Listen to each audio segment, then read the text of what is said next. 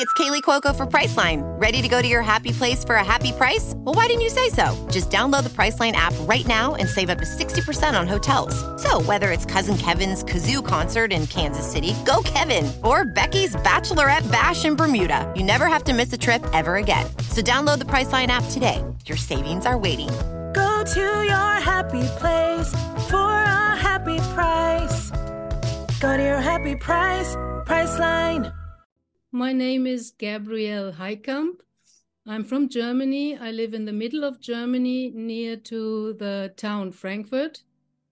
And I had an NDE, a near-death experience, at the age of 28. It was in the 1980s to 81. I spent the winter in India. I had the funny idea after finishing my studies at university to go on a quest for my life's purpose. And I thought I can only find the answer in India. Okay, so during my journey through India, I came to the town of Agra, where there is a famous monument, the Taj Mahal, but I wasn't so much into reading, so I wasn't well informed. But at the town, being there, I thought, okay, I will look at this marvel of the Indian history. And it's a really great building, very nice looking. And I was there during the day. And I was disappointed because I felt nothing walking through this kind of showroom with two sarcophagi, which are meant to be the sarcophagi of a Persian king and his wife, who lived and ruled at that time in India. And well, I went back to the hotel disappointed, started talking with some other backpacker tourists, and they told me stories. Oh, you have to go there in the night. Best is full moon, because the white light of the moon is reflected by the white marble. So this whole monument will look like some crazy starship that's hovering above the earth. And I thought, well, that sounds interesting. And you won't believe it, the next night was full moon. So I set up, I go there, I want to have this experience. So I went there again. Less people, less tourists. I entered the same room. And suddenly I saw in the corner, in the back of the room, some kind of dark entrance, like a hole in the floor with some stairs leading downwards. And I hadn't seen that during the day. So I was attracted by that. But at the same time, I was in fear, because I thought, well, where will this lead to? I don't want to go into the dark. I don't want to go downstairs into something like a cellar. Who knows who's there? I don't have any idea. I don't like it.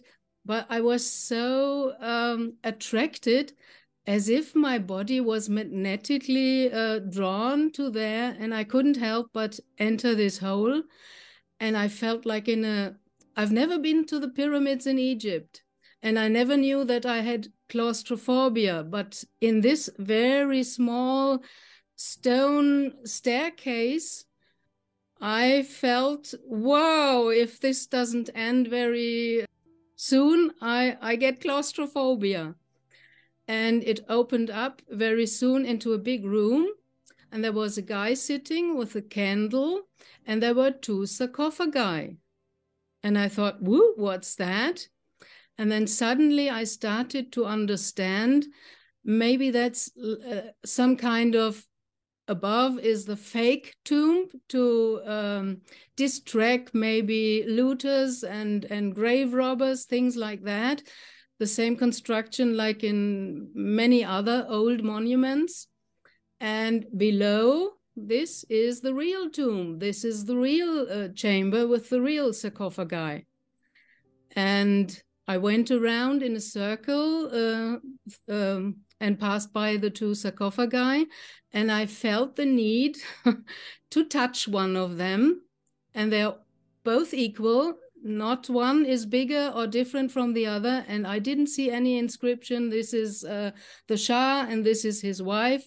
They were to me totally equal, but the one I touched felt like, well, that's the woman, that's the feminine energy. There is the wife buried in there. That was my knowledge, and I couldn't know or explain where do I know this from. That's instant knowing, some kind of. And it was my first touch with instant knowing. And then I turned around and I saw this Indian guy sitting there with the candle. And he looked at me, and then he opened his mouth and he started toning an Om, but a real long one. And the vibrations in this stone chamber, well, it blew my mind. I don't know from that point of time how I came back to my hotel. I found my body later in the hotel without knowing how I got there. And I was on my own going to the Taj Mahal, and nobody there with me. So I don't know. And what I experienced inside was that I was fighting. I had the feeling, I know I'm dying here. I've got something to do with this building, with the history, maybe with the characters, with the wife, with the Shah, the king, who knows? It's not important. I know I'm going to die in here, and I don't want to. I'm only 28, and there were so many things that I wanted to do with my life. So I was in denial, and I was fighting inwardly. And after some, I don't know, for me, it felt like hours, maybe just 10 minutes. After some time, I just had no more power and force to fight against what I felt is coming, is happening. I'm dying here. So in the end, I gave in, I surrendered. And then I found myself suddenly in this, what many others also describe in their NDEs, in this kind of tunnel. It was a tunnel feeling, and it was dark around me. And I think I wasn't even walking or moving my feet. It felt as if I was floating through this tunnel.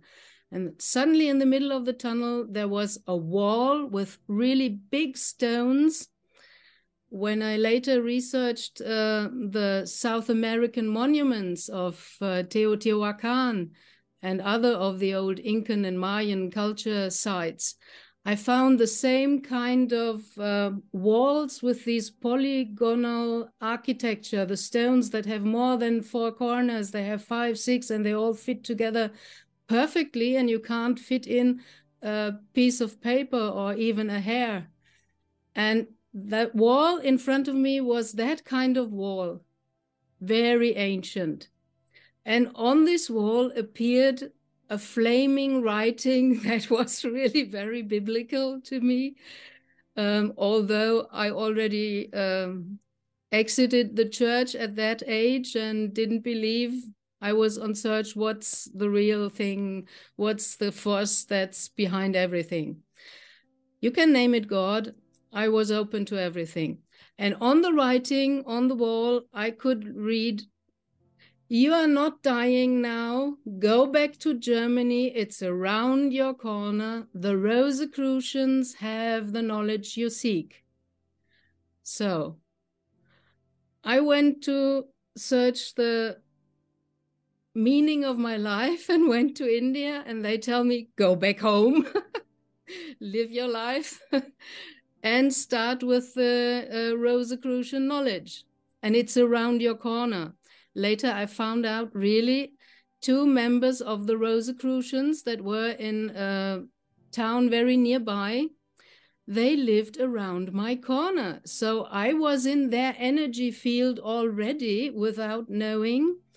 And for the next 20 years or so, after returning to Germany, I tried to study with the Rosicrucians. It's about Gnosticism. It's about Hermeticism and sacred geometry and all these things that grow more popular now. And you can find in every one of these branches a part of the one truth. So it's very interesting, but after 20 years, I got tired of all this theory because it's only the head. And I wanted to get some real hands-on experience. That's why I left the Rosicrucians then. And shortly after that, I lost my husband, and it wasn't the horrible experience which I thought, accompanying him in hospice.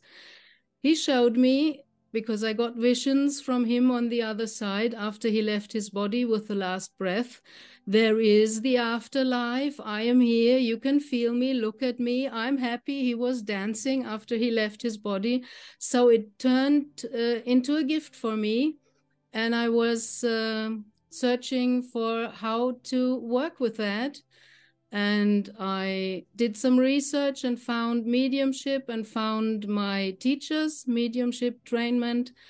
And when I saw this on the internet, I felt my husband, my beloved deceased one, on my left side. And he was jumping with joy, saying, yeah, go there, I come with you. I'll be there with you. That's the right direction. At the moment when I entered the tunnel, after I stopped fighting in my head, telepathically thinking and arguing with whatever forces, I don't want to die now. And after I had no more power to resist and surrendered, then I suddenly was no longer in my head. And I think I left my body and I was in this other realm, passing through that tunnel that usually leads a soul that's deceasing or that's transitioning, to heaven or whatever you want to call it, to the realm of frequency that matches their own frequency. Because I know from the spiritist world, they more or less already map some of the other dimensions. The spiritists, they say, well, in the fourth dimension, you have a lower fourth dimension, a middle, and an upper fourth dimension. In the lower, there live the more negative or dark entities like demons or some of the elementals, but they're not all bad. In the middle range, there are the deceased that were good people, and they live there with their families in gardens with their pets, and the flowers never die. It's always happy, everything sunny and easygoing. And after that can get boring after some time, I think, this happy go easy and everything every day is always fine. So if you want more, then you can raise to the upper fourth dimension. And there are these special places, although they are not really places. There is, I think, the Akasha, the record of everything that ever happened. There is a healing room. I saw it in another occasion. And they are just different things. Like you can learn and study. You can, if you want, take lessons there with Beethoven in music or with Leonardo da Vinci, because the soul is always residing in the higher realms. But there were some things, and it was really, to me, very profound, because I wasn't only shown the situations, I felt as if I was in the shoes of the other. I had his perspective and his feeling, and I felt how I hurt the person when I said something without meaning it, without even thinking, just blah, blah, blah. And I hurt somebody, and I felt his hurt. And that struck me, and I understood, wow, we're really all one. What I did to him, I did to myself. And now I feel the suffer and the grief, how I did hurt a person. And I had regret, and I wanted to change it, to make it better, to right it, to right the wrong I did.